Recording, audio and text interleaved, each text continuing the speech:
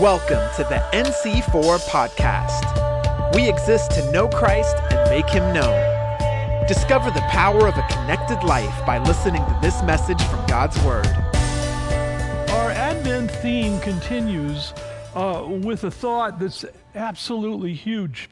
It's almost incomprehensible. The Gospel of John and the Nicene Creed declare that even in the person and the divinity of a baby, that Jesus, through him all things were made. Paul, years later, reiterates this truth to this astonished group of philosophers in Athens when he declares to them, he says, "In him we live, in him we move, in him we have our being. He's the agent of our very existence." And we're going to explore what that means for us this morning as we together battle through this COVID year. And as I said last week, there's something to puzzle about regarding the nativity stories in the Gospels. When Luke and Matthew have fairly developed stories of the birth of Christ in them, it's often said that the Gospel of John carries no nativity story whatsoever. But what makes this fascinating is that almost all biblical scholarship agrees that the last gospel to be written was that of John, and it was written somewhere around 90 AD in the city of Ephesus, where both John and Mary spent the end of their life. More than that, according to all of the ancient tradition, Mary spent the rest of her life with John and either died or was translated into heaven in the city of Ephesus. Now, it's a bit of conjecture, but it's a really good biblical conjecture. I believe that not only do we have one nativity story from John, but we have two. And one is in the book of Revelation, and we talked about that last week. By the way, I felt as if that was an incredibly important message in terms of the kind of prophetic edge that it had. Brett Young gave a prophecy which we iterated in that service. You really want to get to that and listen to it. Also, the prophecy is on the website. What else was, I think, major about that particular message is it gives us a sense of the status we're in as we move through this COVID Christmas and the battle that we're fighting. So you can get that message on the website. You can get the prophecy on the website. It's an important message. Now, the other nativity story, other than the book of Revelation, lies in the Gospel of John, chapter 1. And I believe that the Apostle John's Christmas story is so awesome because it arises, this is where it comes from a human intimacy that only John was able to have. So John never contradicts the written stories of Matthew and Luke. He never contradicts them. But more than that, John kind of drills down into the Christmas idea of Jesus who came as, out of all possible descriptions, as a Word. The Word made flesh. The Word made flesh is unique. That phrase, the Word made flesh, is unique to the Gospel of John and the book of Revelation. The fancy name for it is a Johannine concept. So we have this question. Even when I was a young Christian, I said, why a word? Why is Jesus described as a word? Where does that come from? And we need to ask that question this morning on this Christmas. Because John's Christmas story is so extraordinary because he had such unique access to the two major Christmas players, right? John's perspective of Christmas arises none other than from the mother and the son. Wow. After all, John is the apostle most intimate with Jesus, the one whom Jesus loved, the one whose head rested to hear the very heartbeat of the Christ in the Last Supper. And what's more, from crucifixion, Mary was attached to John's love for the rest of her life. Jesus entrusted his mother to John. Jesus had other brothers, but Jesus entrusted his mother to John. So Mary spent decades with John, first in Jerusalem and finally in Ephesus, where they both ended their days on the earth. And I just wonder at the conversations that must have gone on between the two of them. John had access, and he could ask her, he could say, "Did you feel anything when you said, 'Be it done unto me according to your word'? Were you aware that anything happened, or was it grace? Was there perception going on? What was your visit like with Elizabeth?" And these kinds of things. So John begins his story differently than Matthew and Luke. John begins his story from forever with the Father and the Holy Spirit. And it's that intimacy in the Godhead that gives rise to this particular Christmas story. The Bible scholar Gail O'Day, she says it in this way: for the Apostle John, the Christmas story isn't a mere story about Jesus' birth. It is Jesus' very own story of being God himself from birth. Now, I want to read together this passage of Scripture that most of you are familiar with. I want to read it together, and it's one of the more puzzling accounts of the incarnation of the Son of God. We're going to begin in John 1, verse 1. Please pay attention to the text on your screen, or turn on your Bibles or open your Bibles and follow with me, track with me as we unpack this. I want for you to track with me. These are some of the most dense statements in all of the Gospels. And I want us to be able to carefully go somewhere this morning and make these things not only real, but important to our Christmas. So we're going to begin in John chapter 1, verse 1. And I'm going to do this running commentary. So be with me in this. In the beginning was the Word, and the Word was with God, and the Word was God. So we have Word, Word, Word, God, God, God. John is referring to the ultimate beginning of all creation. He's using the very same phrase that the book of Genesis begins with. But John gives us more information than Genesis does. He says, before creation, the Word existed. I want to say that again. Before creation, the Word existed. He says the Word was with God. Now, that's one bit of information, but then John gives us another bit. The Word was God. And so this should give us a crazy question to ask. How can you be with who you are? Huh? The only way you can do it, if naturally, is to be a schizophrenic, or if there are multiple persons in the Godhead himself, and that's what John is describing here. So in one incredibly packed verse, John's saying that Jesus is a Word, whatever that really means, and we'll get to that, and that Jesus is also God, and that Jesus is one person of God with two other people, the Father and the Spirit, and all of that is miraculously fitted and enshrined in one verse. This is John. Verse 2, he was in the beginning with God. Now we have more important information. Suddenly, the Word is described with a masculine, personal pronoun. He. The word is he. This tells us that the Word is a person. And before anything got created, that person, the Word, already was. And this is really important. He tells us that the Word is a person before anything was created. And then in the next verse, then we discover that the Word was a particular part, has a particular part to play, to exercise within the Godhead. The Word has a job. Verse 3, all things came into being through him, and apart from him, nothing came into being that comes into being. We have these personal pronouns again.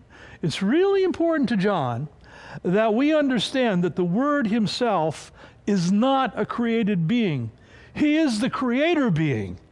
Listen, heads up, Jehovah's Witnesses, Mormons, Moonies, Way, all of the cults want to deny the fact of the divinity and the pre-existence of Jesus from forever. Actually, the devil wants to do it because he wants to strip humanity of the hope of the divinity of Jesus so that humanity can work and work and work and work and work and still not be saved. So if you exist this morning, if you pass a mirror under your nose and it fogs, it is through him. It is through Jesus. But even more importantly, we can't lose sight of the fact that the Word has a particular business in the Godhead. God creates through Jesus, and God's not done creating. God creates through Jesus, that is, through Jesus as a Word. But why a Word? Verse 4, in him was life, and the life was the light of men. Leon Morris, the great expositor, he says, it's only because there is life in the beginning of the Word that there is any life in the entire cosmos at all. The first recorded words of God in the Bible are, "Let there be light." And John tells us that the Word is the source of all that light. The life that is in the Word, in Jesus, is the only light that enlightens us to the meaning of existence itself, but the meaning for each of our own existences. And if you don't know why you exist, what it's all about, there's a light for you this morning as you're listening. There's a light for you this Christmas. All right, we want to go to verse 4, all the way from verse 4, all the way down to verse 14. Here it is. And the Word became flesh. The Word became flesh. The Greek word for became here is in a tense in Greek that we don't have in English, but it means a complete, finished action at a point in time. That happened when Mary said to the Holy Spirit, to Angel Gabriel, be it done unto me according to your word. And so this is a once and done thing. This isn't pantheism. It was once and done 2,000 years ago, and this is as fixed a description of the incarnation within the womb of Mary as there ever was. The Word became flesh and dwelt among us.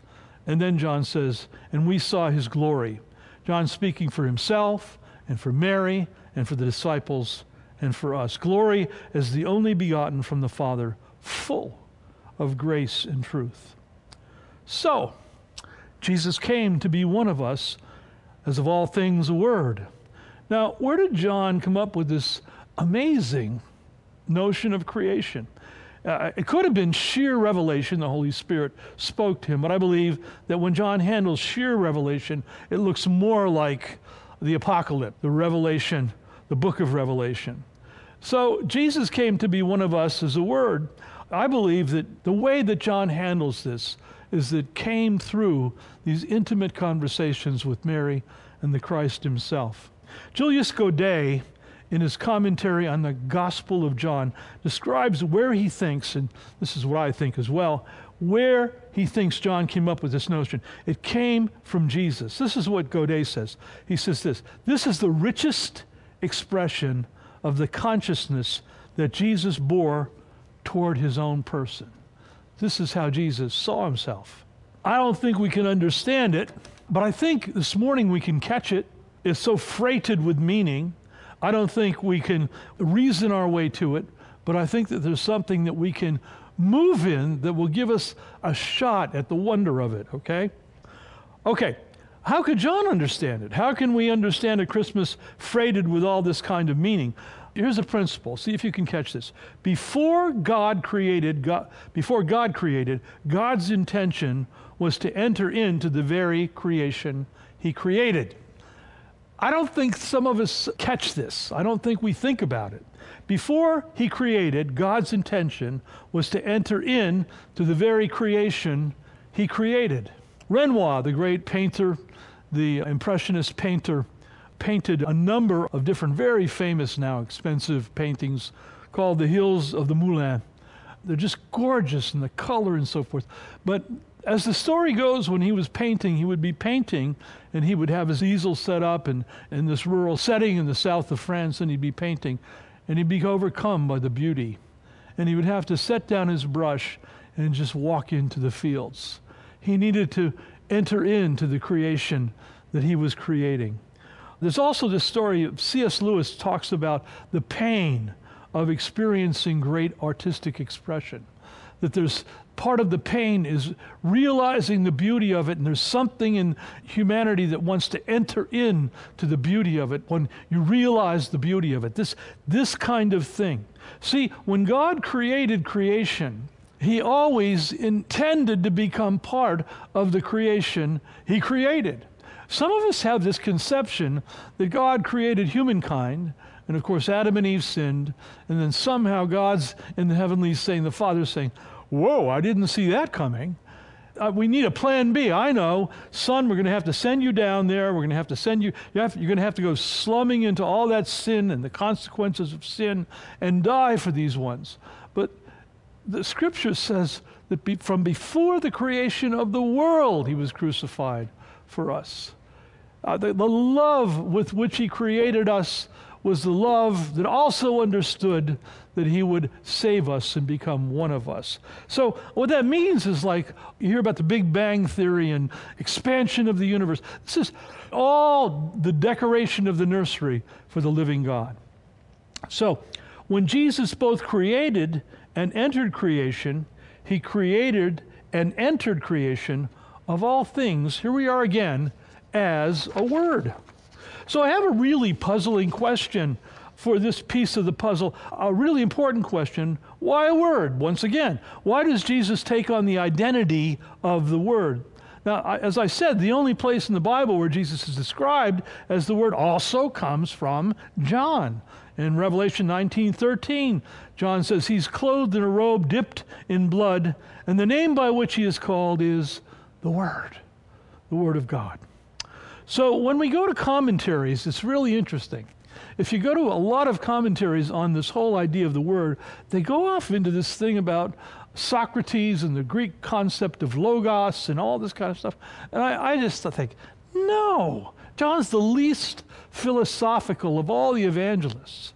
I mean, his epistles are just simplicity itself. He's just thoroughly frustrated with the inability of the church to love, the inability of Christians to love one another. It's simple. It's not complex. It's not like Plato's cave.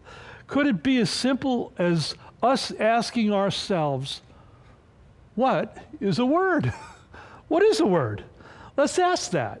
So I came up a few years ago with this Grubby's handy-dandy definition of word. What is a word? A word is a single utterance, a shaped breath that is the primary carrier of meaning.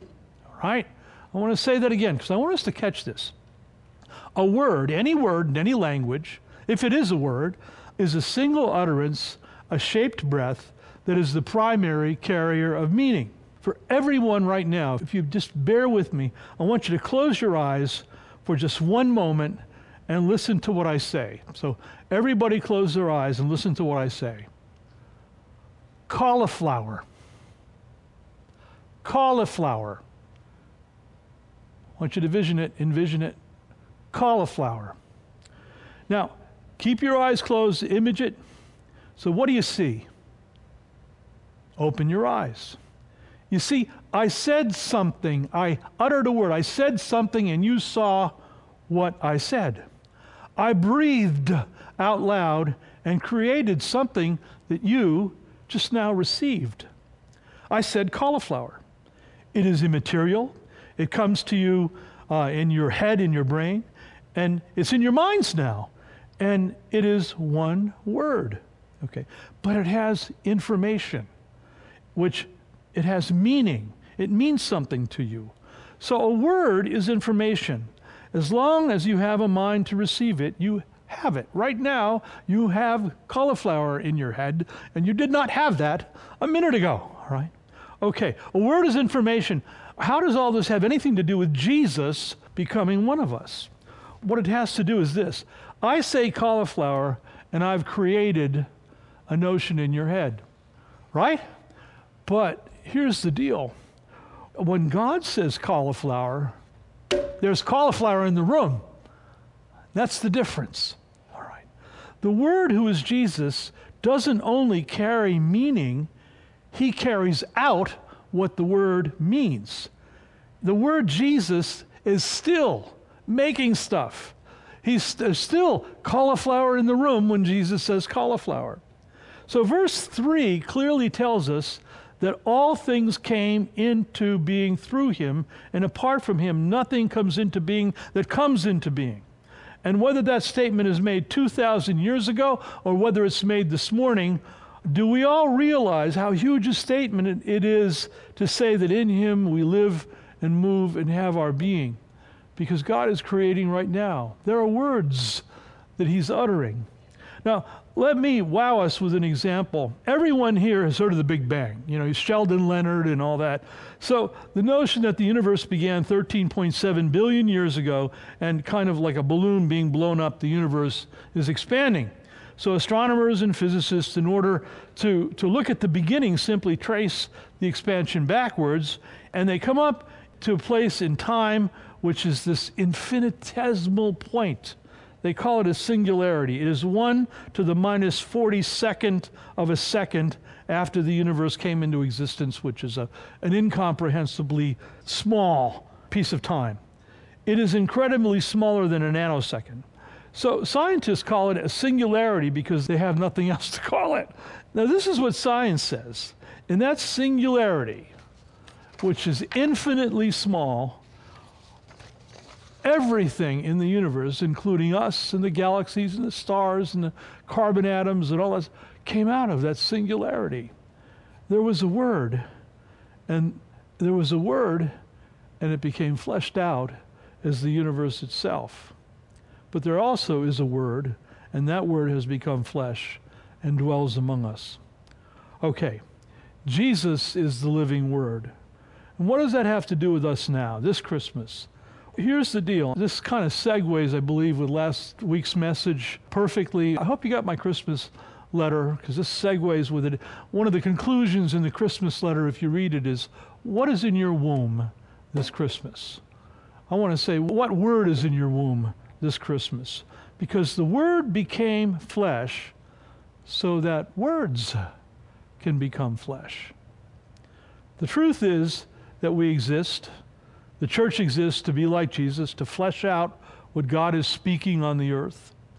And when the angel Gabriel came to the Virgin Mary and told her that in her womb the Word was going to become flesh, he said, well, how is that possible since I'm a virgin? And Gabriel said, no word from God is void of power.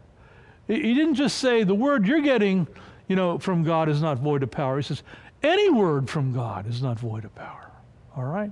So Mary said, well, behold, the servant of the Lord, be it unto me according to that word. Jesus said to the devil, men and women do not live by bread alone, but by every word that proceeds from the mouth of God. We are to live our lives by an active word from God, Jesus says. And here's how that works. Paul states in the book of Romans, he says, look, God is a God who gives life to the dead and calls into being that which does not exist. In other words, he's still creating. And when he creates with a word. There's cauliflower in the room. All right. If the Bible says anything about the character of God, it's that God is a speaking God. He speaks through the predicaments of our life. He speaks through circumstances. He speaks to us when we persist in prayer. He speaks to us through relationships and friendships. There's a connectedness in the church which is absolutely essential because it's how God speaks. He speaks to us through the prophetic gifts. The very universe itself is God himself speaking. And above all, he speaks to us, above everything else, through the scriptures. God is never not speaking. And the question then becomes, all these words are flying from the Godhead. The question becomes, are we listening? Are we listening? Our lives are lived to flesh out his word to a lost world. The word became flesh so that the words can become flesh as we minister Jesus to a lost world. So what word is in your wallet this Christmas? I believe that God is speaking especially in this COVID Christmas season because it's so unusual. Something like this can't happen. The circumstances are so enormous that we're working through. I just want to make sure we're all listening. What is God saying that we can say to him like Mary, behold, which means, hey God, get a load of me. I'm your servant. Be it unto me according to your word. And here's the difference between a word from God and a word from man.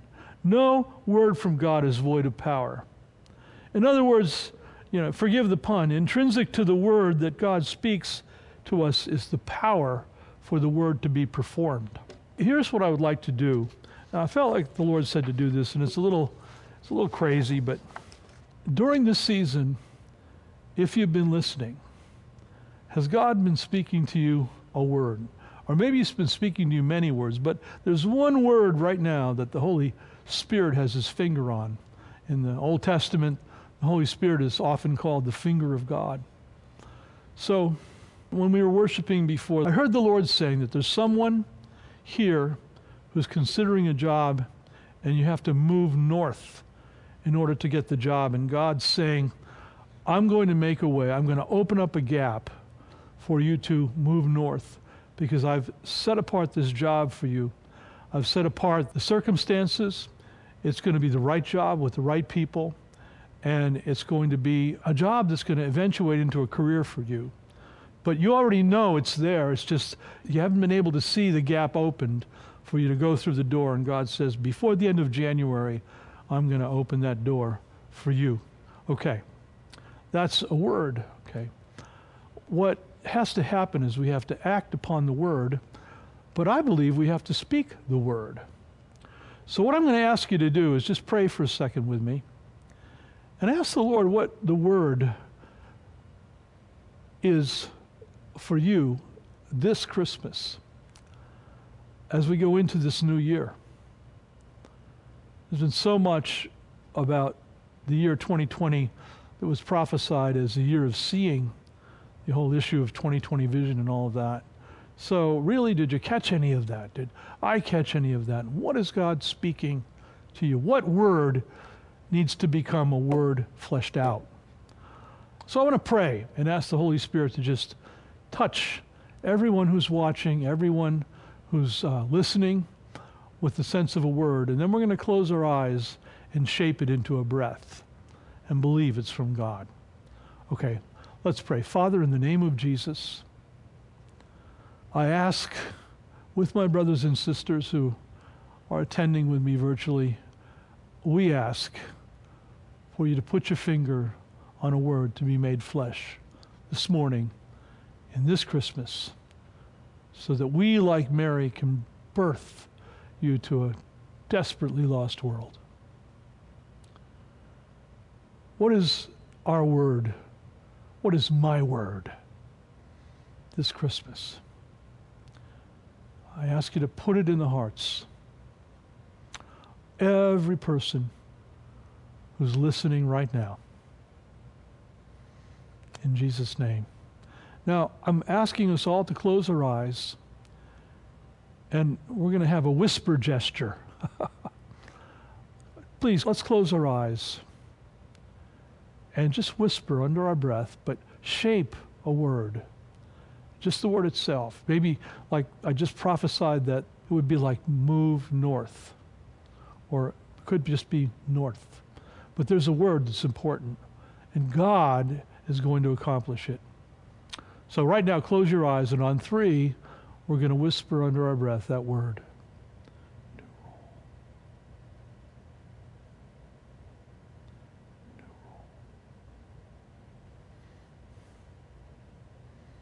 And Lord, together, we now say, be it done unto me according to your word.